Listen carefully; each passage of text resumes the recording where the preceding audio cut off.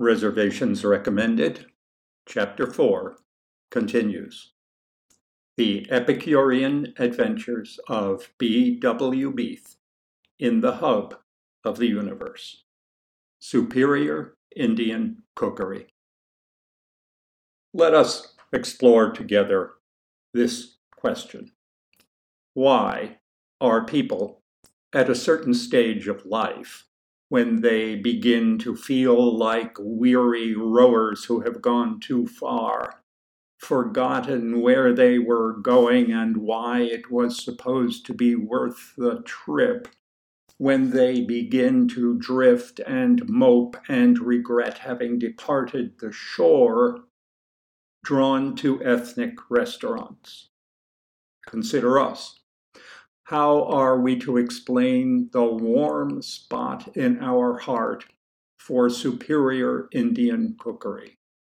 The subterranean agglomeration of grottos that we call affectionately, very affectionately, the black hole. Something comes over us whenever we stoop to pass through the low door and make our way down the narrow, winding stairs lined with others waiting for a table. What is that something? An otherness. We always feel a little odd, a little displaced when we visit. We are somewhere we do not quite belong, doing things we do not ordinarily do.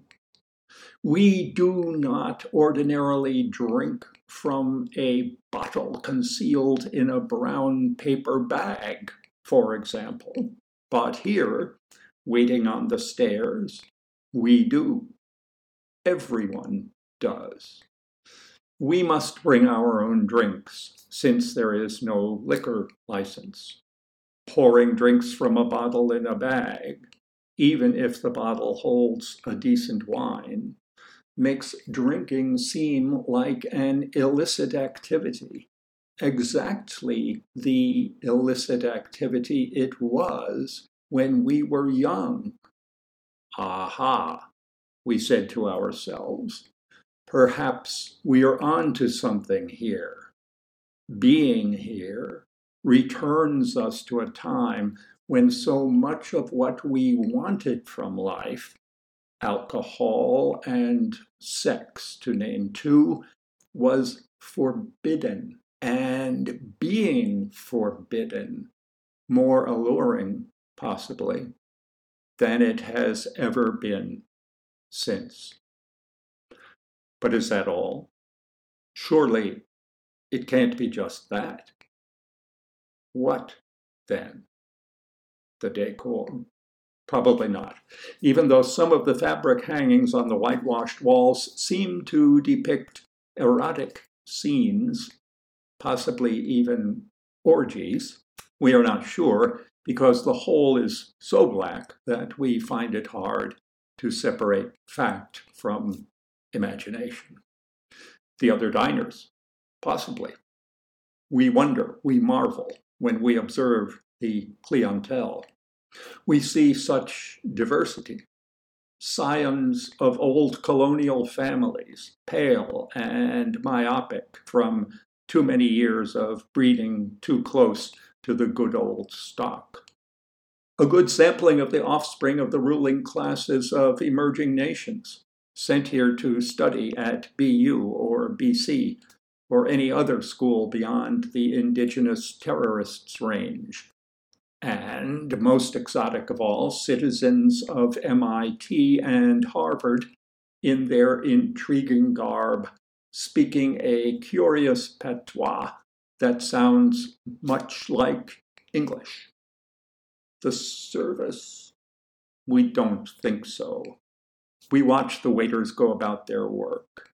Is it only paranoia that makes us think the staff is talking about us? We confess that we have this feeling in all ethnic restaurants. When our waiter calls out something in Hindi or Urdu or Cantonese or Italian, for that matter, we can't help wondering whether he's saying, I've got some people here who are most certainly insane. Come and take a gander at them. Or, if a moment arrives when you can make an observation without being observed yourself, you must not fail to notice the ludicrous socks on the man who has ordered the keema masala. It has occurred to us that for the staff at Superior Indian Cookery, the place must seem to be filled with exotics all the time. People of bewildering customs, speaking a baffling lingo, pursuing inscrutable goals. When we leave, where do they imagine we go? Certainly they must suppose, since their imaginations must be as good as ours, that we go somewhere much more interesting than we actually do. If they imagine lives for us that are more intriguing than ours are in fact, doesn't some of that rub off on us? Don't we, seeing a curious look in the eyes of our waiter, bask in it?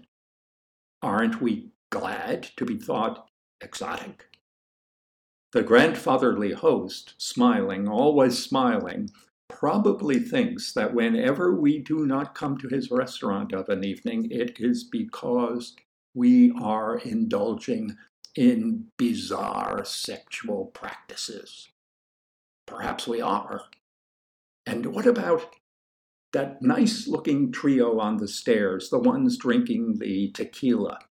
What will they be getting up to after they've finished the last sweet spoonful of their mitabat and disappeared into the dark, into the mysterious nighttime Boston that only the natives know? We can't speak for you, of course, but as for us, we know that we feel a darn sight more intriguing just knowing that the paterfamilias here might be thinking about us along such lines.